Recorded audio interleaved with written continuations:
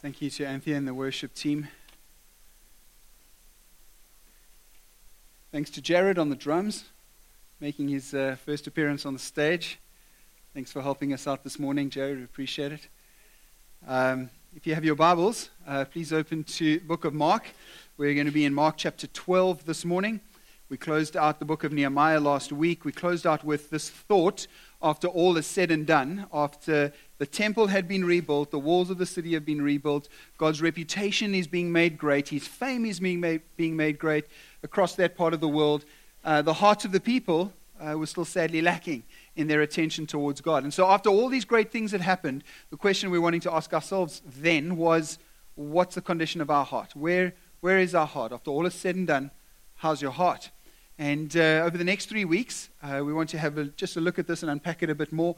And so we're in Mark chapter 12, and we're looking at what's called the Great Commandment. And it's where Jesus says, love the Lord your God with all your heart, your soul, your mind, and your strength. So if you'll turn there to Mark chapter 12, we're starting out in verse 28 this morning. Jesus is on his way to Jerusalem, and he has some of the leaders coming to challenge him on what he's been teaching. He's got the chief priests, he's got the elders, he's got the scribes. They come to him and they start to challenge him on what he's teaching. He shares a parable with them, and he unpacks what he's trying to say from chapter 12, from verse 1 till about verse 14. Basically says to them, you're rejecting the one that God's given you, which is me. I'm the one God's given me. You are rejecting that person. And verse 12 ends out by saying, and they were seeking to arrest him, but they feared the people, for they perceived that he had told a parable against them. So they left him and they went away. Then Jesus gets challenged in verse 13 by some of the Pharisees and another group called the Herodians. They ask him about paying tax. He gets challenged again by the Sadducees about life after death. What would that look like? And then we find here in verse 28 one of the scribes coming to ask Jesus a question. Now the scribe, his job was to interpret the law. So what you would do is he would go into the temple or the synagogue, wherever it may be. The scribe would read from the law. He would read that it says, keep the Sabbath holy.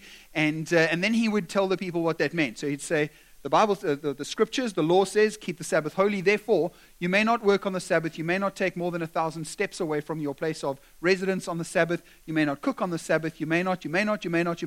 So they made a whole lot of other laws so that you could keep the Sabbath holy. And they would explain to the people those laws. But not only did they expand on the law, the scribes were also in a habit of trying to condense the law into its smallest part. So they often had conversations like, what's the most important law? And basically what they were trying to figure out is, which law should I keep and which ones can I break? And then they would say, well, if we take all of the law and try and condense it, what would that look like? And it was a conversation that happened over and over again. Whenever they got together, they had these conversations. It's kind of like us having our conversations about, does God know everything? Does He know that some people are going to be saved, some are not going to be saved? If He knows that, why does He create people who He knows are not going to be saved? And kind of all these questions, and you keep having the questions for hundreds and hundreds of years. The conversation goes on, and one day when God wraps up history, He says, you know what, you missed the most important thing. And then He tells us, and we all go, oh, okay, we got it now. We understand. Because now we've got God's perspective on it. So in this case, one of the scribes comes up to Jesus and starts to ask a question to Him. So verse 28 is where it starts out. One of the scribes came up and heard them disputing with one another, and seeing that Jesus answered them well, all the questions he'd been asked, and asked him, which commandment is the most important of all? All right? Now, up until this point, some of the scribes and some of the religious leaders had tried to answer that question. One of the most famous Pharisees of all time was a Pharisee by the name of Hillel. And he was once asked by a convert to Judaism to instruct him on the whole law while he stood on one foot. Now, I'm not sure if it was the convert standing on one foot, or if the convert said to Hillel, you stand on one foot, and you teach me the whole law. Now you go, why would he do that? Well, imagine how short my sermon would be if I preached the whole thing on one foot. Do you get it? Fortunately, I'm not going to do that today. But this is what Hillel said to him. What you hate for yourself, do not do to your neighbor. This is the whole law. The rest is commentary. Now go and learn. Done. That's what Hillel said. Another one of the teachers, Akiba, he said this: you will love your neighbor as yourself. This is the greatest general principle in the law. Very close to what Jesus said, isn't it? Another, Simon the Righteous, he said this: on three things stands the world, the law, on the worship, and on the works of love. And later on, Augustine would sum it all up, and he would say this: love God and do as you like. That's it. So what's the most important law? Love God and do whatever you like. Because obviously, then you're going to do what pleases God, the one whom you love. And so Jesus answers the question in verse 29. The most important is this. And he says something that they weren't expecting, because he says this: hear, O Israel, the Lord our God, the Lord is one. This is called the Shema.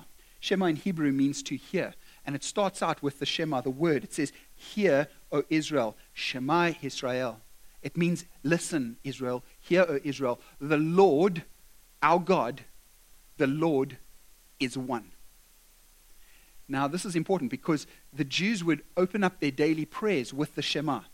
Every time there was a gathering, a feast, or some tradition that they would celebrate together, going to the temple, going to the synagogue, it would always start with this prayer. Hear, O Israel, the Lord our God, the Lord is one. When Jesus answers the question with the Shema first, it's almost like he's saying, I'm going to answer the question, but the answer that I give you is going to become the law itself. I'm not just telling you what is the most important. I'm framing this in a way that its importance is going to be underlined, and this now is the most important. I'm not giving you commentary, but I'm telling you what's important. It would be like if today I was teaching about praying, and at the end of my sermon, I said to you, well, I'm going to give you an example of a prayer to pray. And I open up the prayer with, Our Father who art in heaven, hallowed be your name. And then I put in my example of a prayer. You would walk out here going, he's framed this in a way that it is almost as important as the Lord's Prayer. Because I'm used to, Our Father who art in heaven, hallowed be thy name. You'd be used to that. You go, this is a very important prayer. Some of you would walk away going, that's total heresy. I can't believe he just did that. I can't believe he just put his prayer up at the same level as the Lord's Prayer. Or I can't believe he doesn't know the rest of the Lord's Prayer, because it's not just, Our Father which art in heaven, hallowed be thy name. There's a whole extra part that goes with it. But Jesus starts it with the Shema, and basically what he's saying is, listen to what I'm saying. I'm not only answering your question, I'm giving you a whole new set of rules that you're going to have to live by. And this is what Jesus says. You shall love the Lord your God with all your heart, with all your soul, and with all your mind, and with all your strength. And the guy's going, okay, got it? But Jesus doesn't stop there. Jesus continues, because the guys ask, what is the most important? Jesus answers with the most important, and then he says this, the second is this, but I didn't ask for two, but I'm giving you two. See, that's what grace is. You're only expecting this much, and Jesus gives you a whole lot more. Undeserved. Here it comes. The second is this, you shall love your neighbor as yourself. There is no other command greater than these. So love the Lord your God with all your heart, with all your soul, with all your mind, with all your strength. Love your neighbor as you love yourself. The hearers understand that. The hearers are going, we get it. We get the love the Lord your God with all your heart, mind, soul, strength, that one. We get the love the neighbor. You see, when they hear love the neighbor, you know what they're thinking? They're thinking this, I love my Jewish neighbor as I love myself. That's so easy. It's so easy for me to love Jews. I love the Jews. You know, we're this wonderful family. We worship together. We at the temple. We offer sacrifices together. Everybody else is a baddie. But we're the goodies. So we love each other.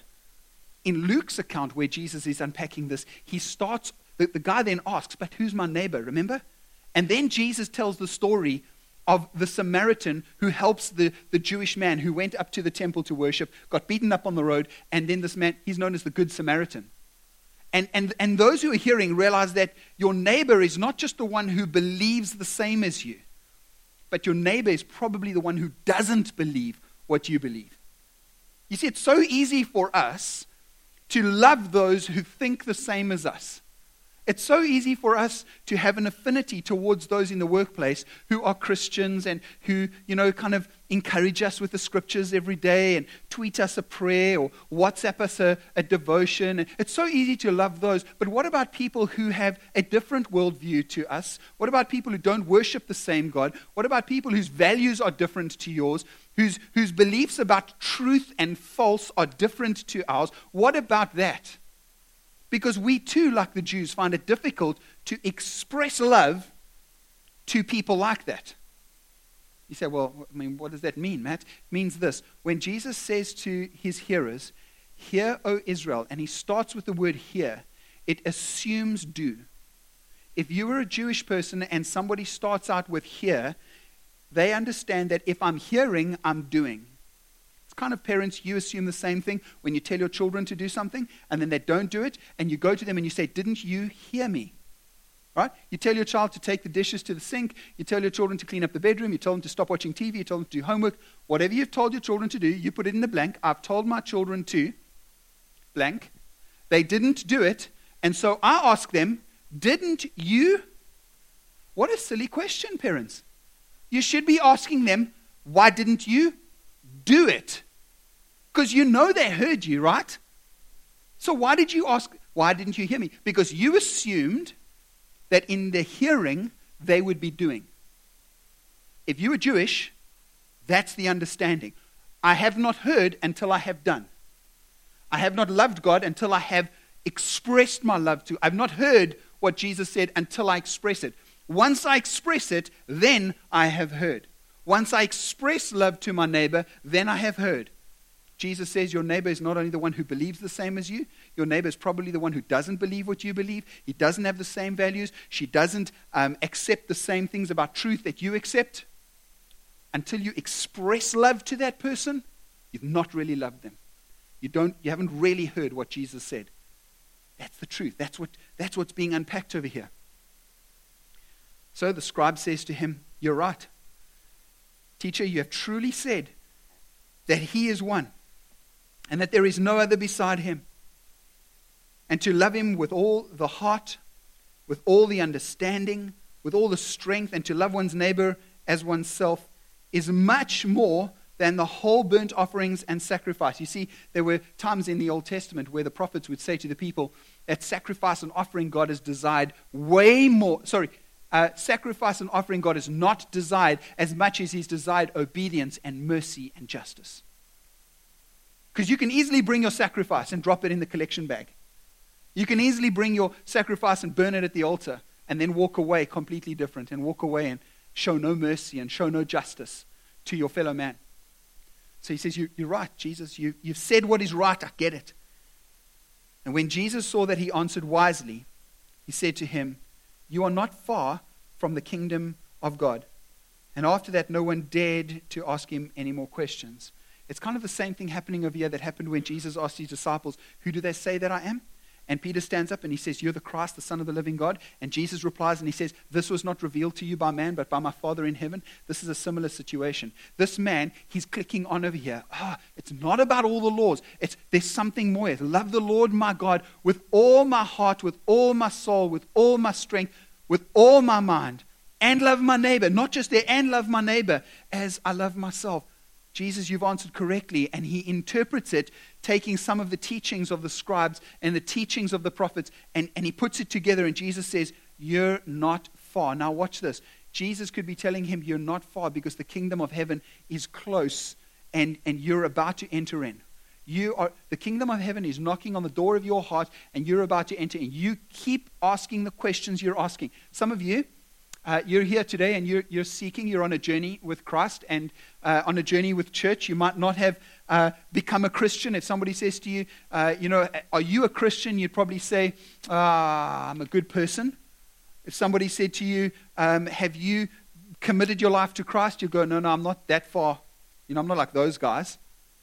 But if somebody said, "Did you go to church?" You'd go, "Yep." And they go, "Why do you go to church?" You go, "Because, I don't know, I'm interested in what's being said at the moment. I'm asking some questions," right? You're like this guy. This guy over here, he's asking the questions, he's engaging. And Jesus says this, you keep asking the questions because the kingdom of heaven is near. Right? Keep going, God's speaking to you. So if you're one of those who are asking questions, God is speaking to you. That's what he's doing. He's trying to show himself to you. So keep yourself in a place where God can do that. Right? Later on, Jesus says this. Then it also could mean that Jesus is looking at him and he's saying, the kingdom of heaven is close to you because the one who's standing in front of you is the one who's ushering in the kingdom. Do you get that? Can you imagine being this guy? You're looking for truth. It's like Pilate when he says to Jesus, what is the truth? Is this true that you say you're the king of the Jews? And Jesus looks at him and says, it is true. And Pilate looks back at Jesus and says, what is truth? And the one standing in front of you said about himself, I am the way, the truth, and the life. Can you see that? Imagine being Pilate. You ask the personification, the manifestation of truth. You ask, what is truth? How blind do you have to be? It's like looking straight into a spotlight and going, what is light? You see, that's exactly what happened over here. And so this man is so close, yet he doesn't know it. Jesus says in the Gospel of John and in other places, he says, if you obey me, if you love me, you will obey my commands. So we try to have a look at all the commands of Jesus, and what we find is this. Number one, love the Lord your God with all your heart, with all your soul, with all your mind and all your strength. Right, we've got that one. And the second is, love your neighbor as you love yourself. But later on in John chapter 13, 34 and 35, Jesus says this. He says, a new command I'm giving to you.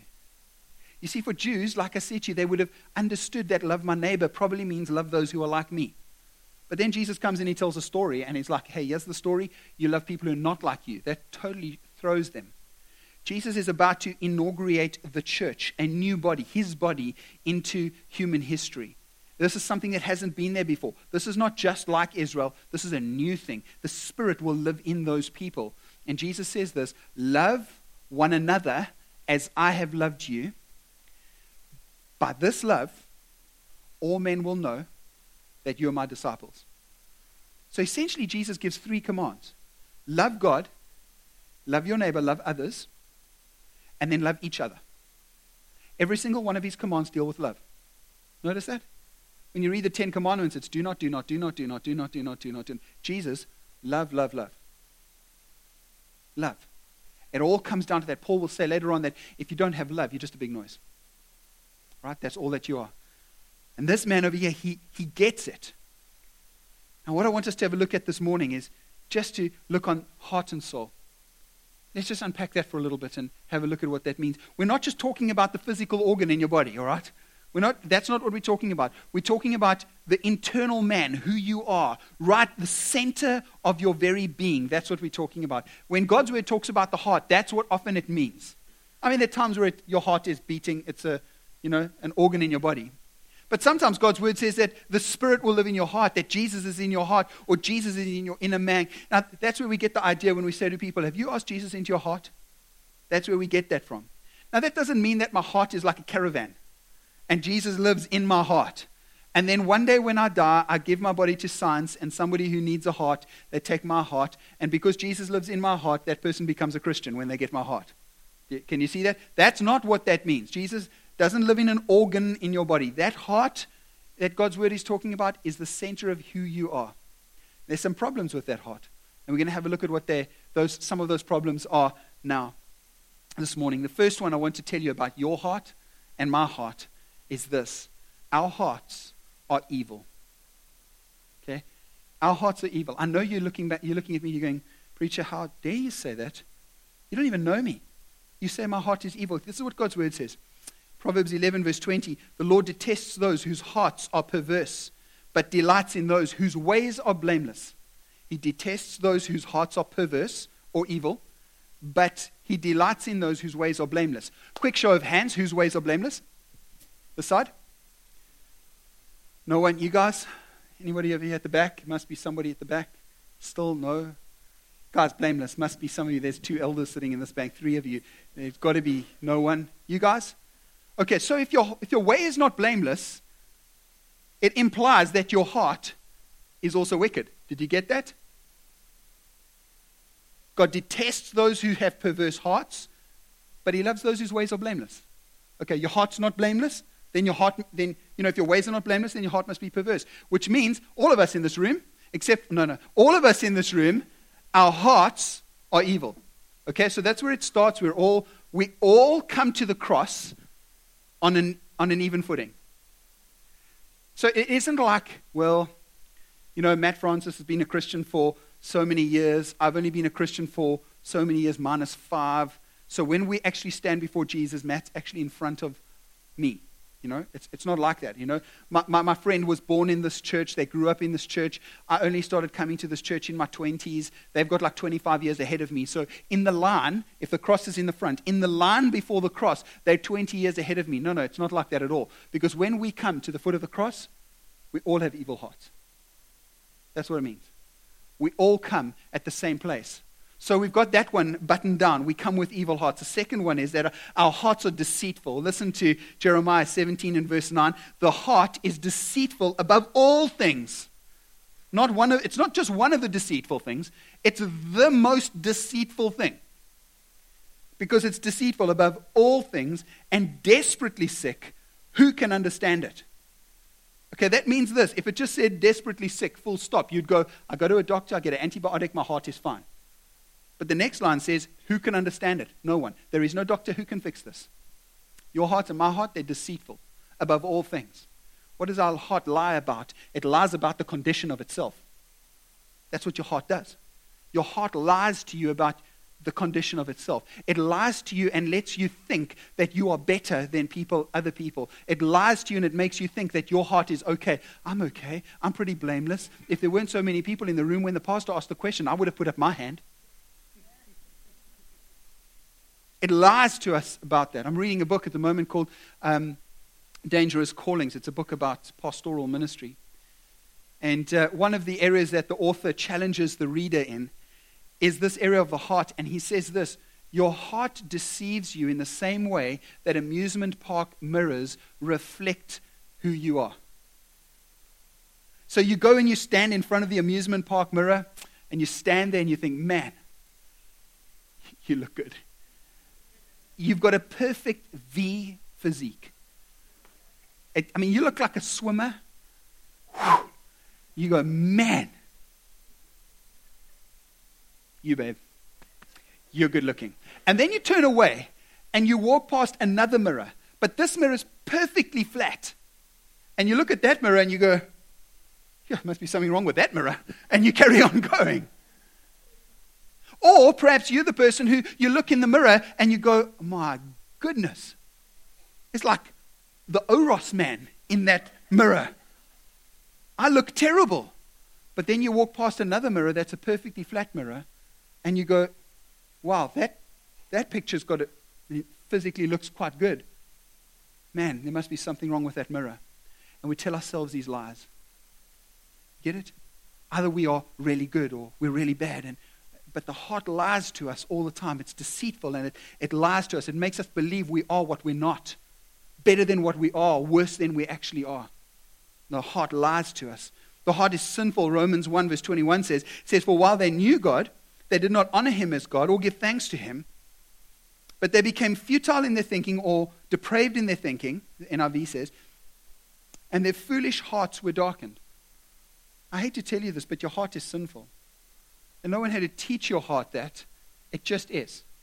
Your heart is just evil. Your heart is just deceitful. Even when you become a Christian, your heart still lies to you. Did you know that? Yeah, I'm a Christian.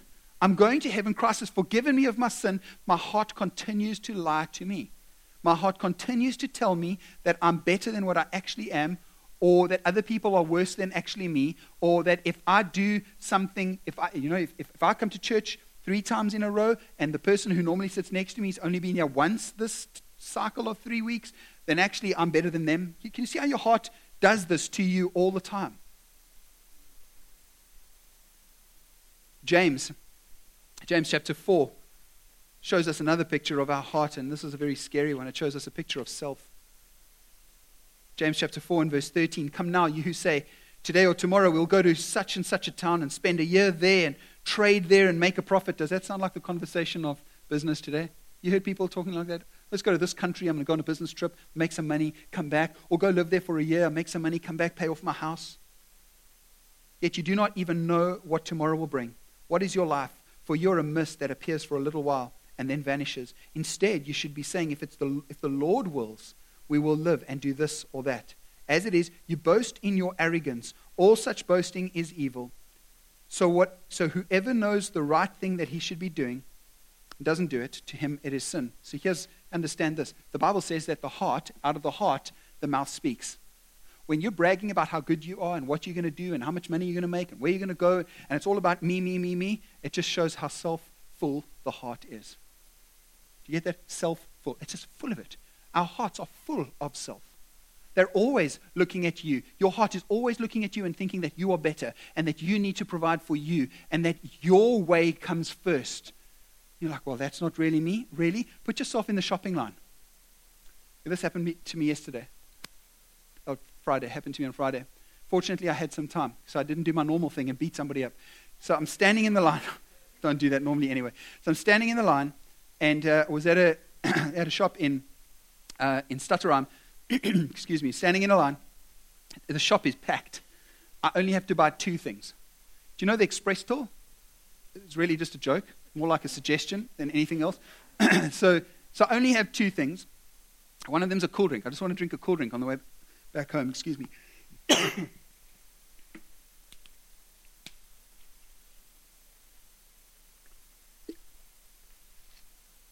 Excuse me. And I'm standing there. And there's 2 people in front of me. The first person buys, the next person buys, and I'm just standing there. There's a person from our church in the next row. Believe it or not, in Stutterheim, it's another town. There's a person in our church. I say, hello, hello. As I'm saying, this lady just walks straight in front of me. Not with 2 things. Right in front. She just steps right in front of me. It's not like there's a meter of space here. She bumps me out of the way. And I'm just going like, you're just so lucky this person from our church is here. You know? Anyway, so because I've been reading this book about the wickedness of my own heart and realizing how perverse I am actually, I just go, this is a perfect example for Sunday. Right here.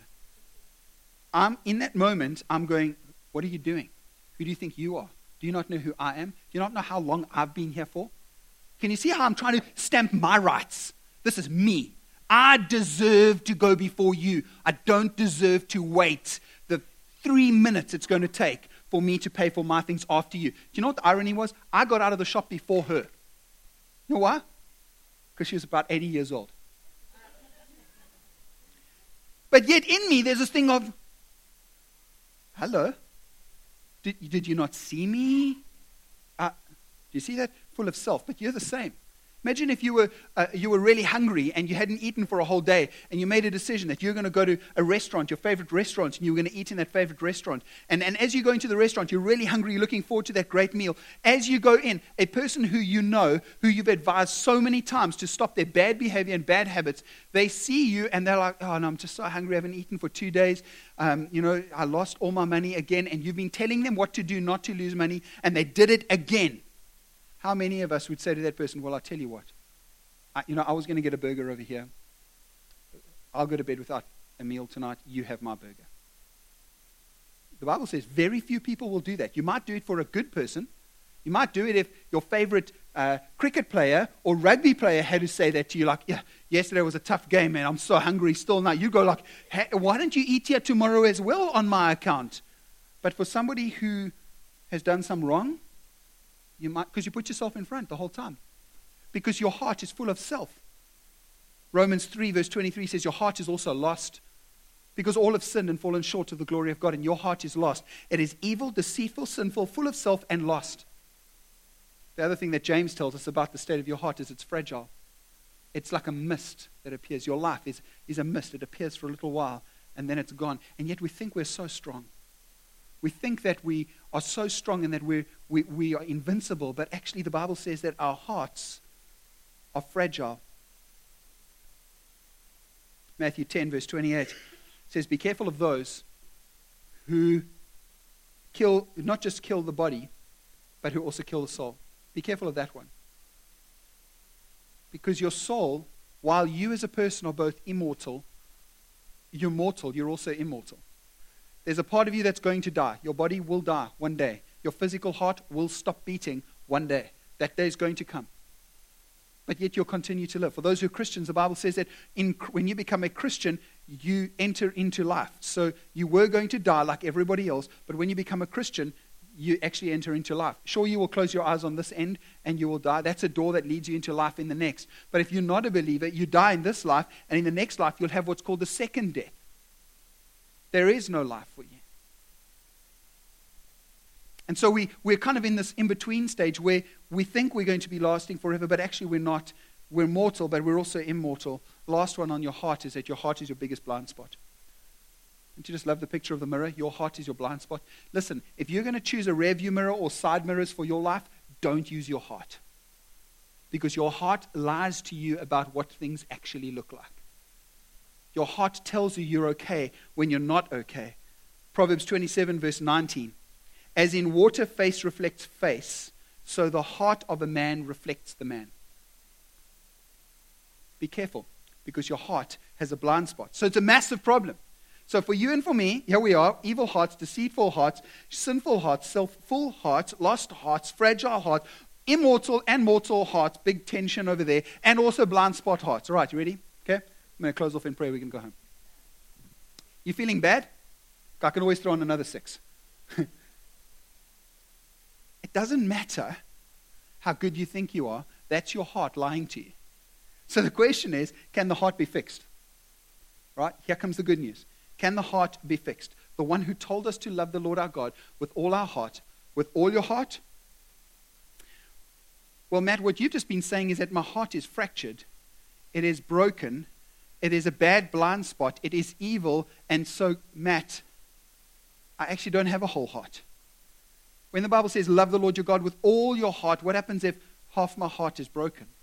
What happens if my heart is so sinful that I don't have a whole heart to love God with? What happens, Matt, if I've been hurt so many times in my life by other people have sinned against me, that my heart is broken. Now I have to love God with all my heart. I feel like my heart doesn't even have an all capacity in it. It's only half. Here's the good news. The good news is this. In Luke chapter 4, Jesus comes to teach in the temple. He opens up a scroll to the book of Isaiah and he reads out this text from Isaiah. And at the end of his reading, he says to those who are listening, he says, this has been fulfilled in your hearing today. He reads from Isaiah chapter 61, and this is what he says from verse 1. The Spirit of the Lord God is upon me, because the Lord has anointed me to bring good news to the poor. He has sent me to bind up the brokenhearted. Jesus comes to bind up your broken heart. All the cracks that are in your heart, all the brokenness in your heart, all the sin that you've done, all the sin that people have done to you, Jesus comes to bind that up. And you know what the good news of this is? I don't know if you have in your house one of those old vases or one of those old plates that's been passed on by granny to granny to granny to granny to granny to granny. I don't know if you have one of those. It's been broken so many times. It's been glued with like every brand of glue that there is. And when you look at it, you can actually see all the lines. In fact, it's so fragile that if you have it hanging up in the lounge and someone's running through the kitchen, the kids are told to stop running because the plate in the lounge might fall off the wall. And you might have something like that in your house. When Jesus comes and binds up our heart, the Bible says he doesn't just take some spiritual super glue and glue it back together again. The Bible says he binds it back together again, but he creates a new creation. It's brand new. He doesn't leave you with a fractured heart anymore, but his grace says, I will give you a new heart. It's worth more than the old heart. It's better than the old heart. I'm leaving you with something better. When I come before the cross and I repent of my sin and I ask Christ to come and change me, he comes and he binds up my broken heart and he gives me something brand new. That's good news, isn't it? Because I don't know about you, but when I'm going through this over and I'm reading through this, I'm going, I am a wicked, evil, deceitful person. If that's what my heart looks like, this is who I am. And you know what the point is? That's truth. It's not just who I am, it's also who we are. But you know who he is? He's the binder of broken hearts. Luke 19 and verse 10 says, not only did Jesus come to bind up broken hearts, but Jesus also came to seek and save the lost. Luke 19 is the story of Jesus who comes to town. And Jesus is walking through town and everybody's pushing to get to Jesus. And there's this guy named Zacchaeus, and we think he's quite short because that's what the Sunday school story tells us. And Zacchaeus climbs up the tree to see Jesus, and there he sees Jesus, and Jesus gets to the point underneath the tree, looks up to the tree, and he says, Zacchaeus, today I'm going to come and have lunch with you. Or the Sunday school song says, I'm coming to your house for tea. I'm coming to, I don't know if Jesus drank tea. I think he was more like a coffee man, really. Anyway, he says to Zacchaeus, today I'm coming to your house. Zacchaeus, you got some cappuccino there. So Zacchaeus comes down, they go to his house. Jesus ministers to Zacchaeus. They talk about the gospel. They talk about who Jesus is. They talk about sin. They talk about this man Zacchaeus, who people hated. You want to know what broken heart must be? Here's a man with a broken heart. People hated him because he had become a tax collector. And as a tax collector, he would take taxes for Rome, but he would also take taxes for himself. So he'd pay over money from his people to the oppressing nation, but then he would take more and line his own pocket with it. And if anybody complained about that, he had the full force of Rome to have that person arrested. Can you imagine being this man? He had no friends. People did not like him. Jesus is ministering to Zacchaeus, and it comes to a point where Zacchaeus receives this teaching. He repents of his sin. He says, I'm going to make this right. And Jesus says, today salvation has come to your house. And people are looking at him, they're going, what? If Jesus knew who that man was, he would never be spending time with him. Jesus goes, I've come to seek and save the lost. Those who are lost. Those who didn't even know they had broken hearts. I've come for their hearts. I've come to save these lost souls. Ezekiel chapter 36 and verse 26, Jesus repairing these hearts, bringing new hearts, takes hearts of stone and turns them into hearts of flesh. Show you how he does this. In Acts chapter 16 and verse 14, there's a great example of where Jesus did this. It's a story of a woman named Lydia, and she's listening to the teachings of Paul. And this is what it says. One who heard us was a woman named Lydia from the city of Thyatira, a seller of purple goods, this is expensive linen, who was a worshiper of God. The Lord opened her heart to pay attention to what was said by Paul. Here's someone who has a stone heart who didn't get the gospel. She worshiped God, but she didn't know Jesus. She didn't know about forgiveness. She didn't know about the Messiah. And Paul's busy preaching, and God starts to soften her heart. God takes this rock-hard heart out, and he starts massaging life into it. And as he's massaging life into it, the rocky edges of stone start to soften, and the heart starts to beat.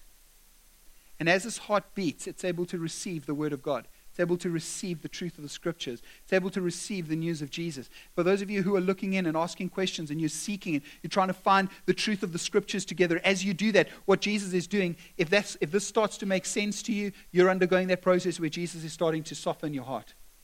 That's what it feels like. That God's got his hand in there and he's softening it like this.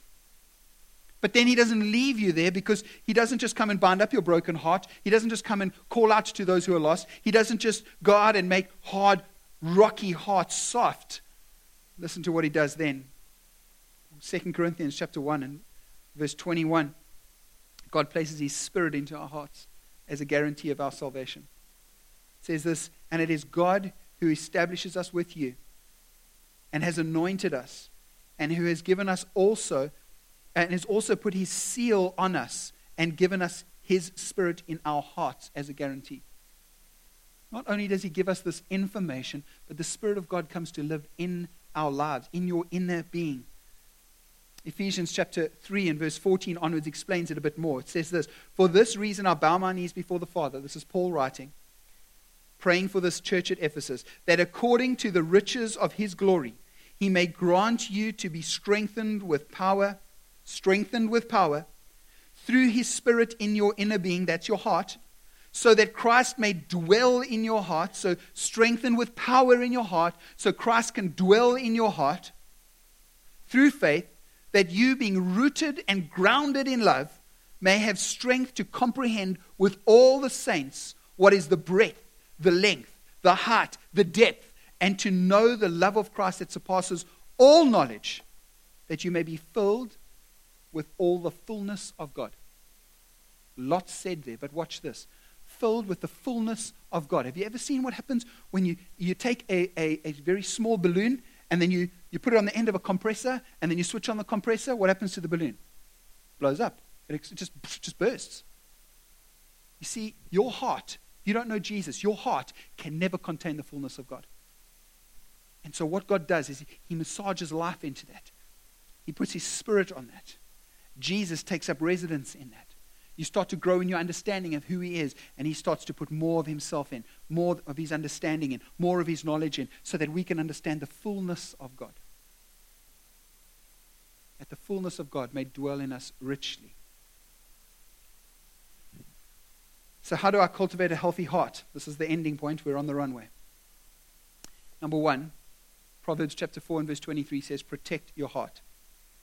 It says this, keep your heart with all vigilance, for from it flows the springs of life. What comes out of your heart is your life. The springs of your life. Who you are, what you do, the decisions that you make is because of things that you've allowed into your heart. So the Bible says, NIV says, guard your heart. Guard your heart. What are you allowing in there? What thoughts do you allow to settle in your mind and drip down into your heart and become part of who you are? What are you reading? What are you watching? If you've seen little kids, they'll go and watch like a movie that's got some like ninja stuff in it. All right? Actually, little kids and grown men. They watch these movies with ninjas. And when they come out of the movie, they all think they're ninjas. Yeah, right? They're all like, why? Star Wars. You watch Star Wars, everything's a lightsaber after you've watched Star Wars. Be careful what you allow in, because it's going to come out. Your heart is the wellspring of life. Secondly, so one, protect your heart. Secondly, reveal your heart to a mature spiritual mentor. That might not mean somebody who knows a lot about God's word. You're looking for somebody who's a mature spiritual mentor, someone who knows Jesus, so that you can take your heart and expose your heart to that person regularly. I think this is where the Catholic Church gets it right and we get it wrong, because we should be confessing our sins to one another a bit more than what we do. The Bible says confess your sins to one another. When's the last time you did that? See, if I find somebody who's mature spiritually, I can confess my heart to them. I can confess my sins. I can confess my hidden desires. I can confess what's been hiding in my heart that nobody knows, because I've covered it up so well. But confess it. Keep your heart soft. Beware of hardening your heart. This is how you keep your heart soft. 1, I've said already, confess what is evil in your heart. 2, repent of the sinful outflows from your heart. 3, seek out obedience before sacrifice and offering. Don't get confused between the two. Don't think that, everything's good with me because I tithed on Sunday. Don't think everything's good with me because I went to small group on Wednesday night. Everything's good with me because I put my hands up in church. Because then what happens is that as we're worshiping in church and, we're like, I've had a bad week. I lost it with my business partner over there and I fired someone and swore at them at the same time. So I just put my hands up in church so everybody thinks I'm okay. Actually, I am okay. Because you know what? You're looking at the mirror that says you V-shape when actually you're not. You're confusing yourself. You're allowing your heart to come and lie to you again about your condition. So confess, repent, and seek out. And last one is anchor your heart to God. What does that mean, Matt? Luke 6:21. For where your treasure is, that's where your heart is also. Anchor your heart to God. This is not me saying you need to bring more money to church. That's not what I'm saying. But the Bible says where your treasure is, that's where your heart is. Your heart is always anchored to your treasure. And that may be your finance, that's whatever you treasure. That's where your heart is. So anchor your heart to God. If you want to anchor your heart to God, it means take your treasure and throw it into God. Because your heart will always follow your treasure. If you want God to be your treasure, take what's important to you and drop it into the fish tank that says God. Because the chain to that anchor will then anchor your heart to God. Your time, your treasure, your talents, anchor that to God. It means this, that I'm going to take time and spend it in God's word, because God's word is the perfect mirror. It tells me who I actually am. I mean, was it fun for us to go through these 8 pictures over here of what our hearts look like? Was it fun?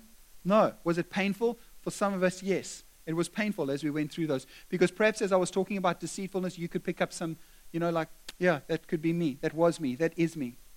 But the other side is also, it gives me a fresh perspective of who God is and an accurate perspective of who God is. That God is the one who comes to bind up my broken heart. I need to spend time in God's word. Anchor it to God. Anchor my heart to God. This is how we love the Lord our God with all our hearts and souls. I think that it's a good way to finish. To take just a moment or two to listen to what God has been saying to us and to respond to Him. That maybe today you have to confess sin before Him, outflows of your heart. Maybe today you need to confess the state of your heart before Him. Maybe you need to repent of that stuff as well. Maybe you feel like Jesus, if he came to find the lost, you're busy playing a game of hide and seek with him. And today's the day where you want to give your life fully to Jesus. That you want to confess with your mouth and believe in your heart, the Bible says, and then you'll be saved. So let's bow our heads, and I'm going to give you a moment, and then I'll close off, all right?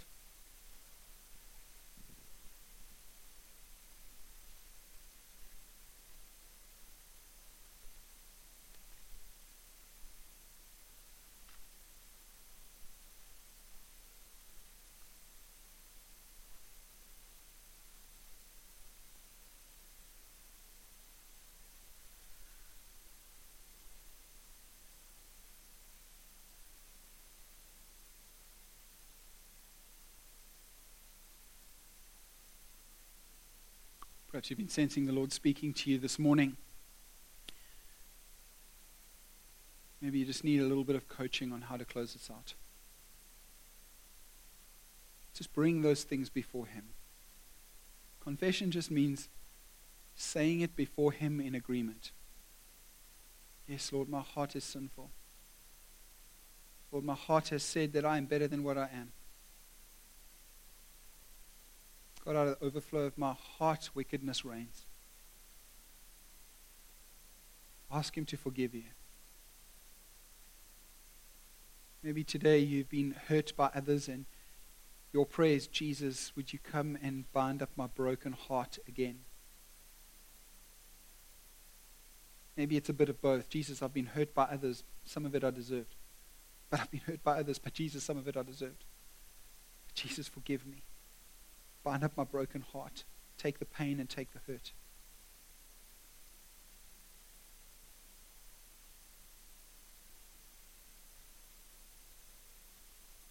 This passage says, love the Lord your God with all your heart, your soul, your mind, your strength. So I think it's a good way to close out to respond to God physically as well this morning. And so if the Lord has spoken to you about this morning, as you bring those prayers before him, I'm going to ask you to stand where you are and just open your arms before him. Just raise your palms before him in an attitude of submission as I close out and as I pray for you. I'm going to ask you to stand together with me as we stand here. Don't everybody stand. Just stand if the Lord's been speaking to you.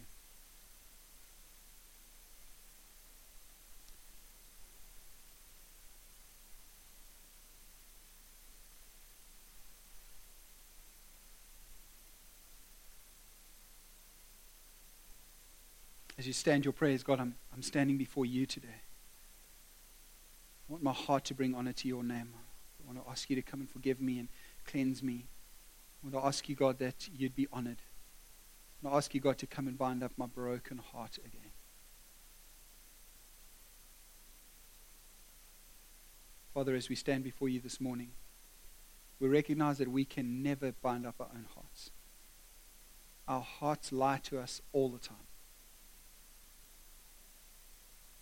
Our hearts tell us we are what we're not. And so, Father, this morning, in the name of Jesus, we come before you and confess our sin before you. We repent of that sin and we thank you for your forgiveness again, fresh forgiveness and grace. Thank you that your mercy is new every morning. We thank you, Jesus, that you're not finished with us yet. God, we want to love you with all our hearts and all our souls. So I pray, God, for those who are standing, in the name of Jesus, that your Spirit would come and minister to them this morning. God, we may know not just your presence, but know how to bring honor to your name. As we spend time in your word, may it reflect to us your greatness and your goodness. Would you help us to deal with our shortcomings when that happens? Father, that wherever we work, live, and play, we would be able to bring honor to the name of Jesus. And out of the wellspring of our hearts, goodness would flow. In Jesus' name I pray. And those who agreed said amen.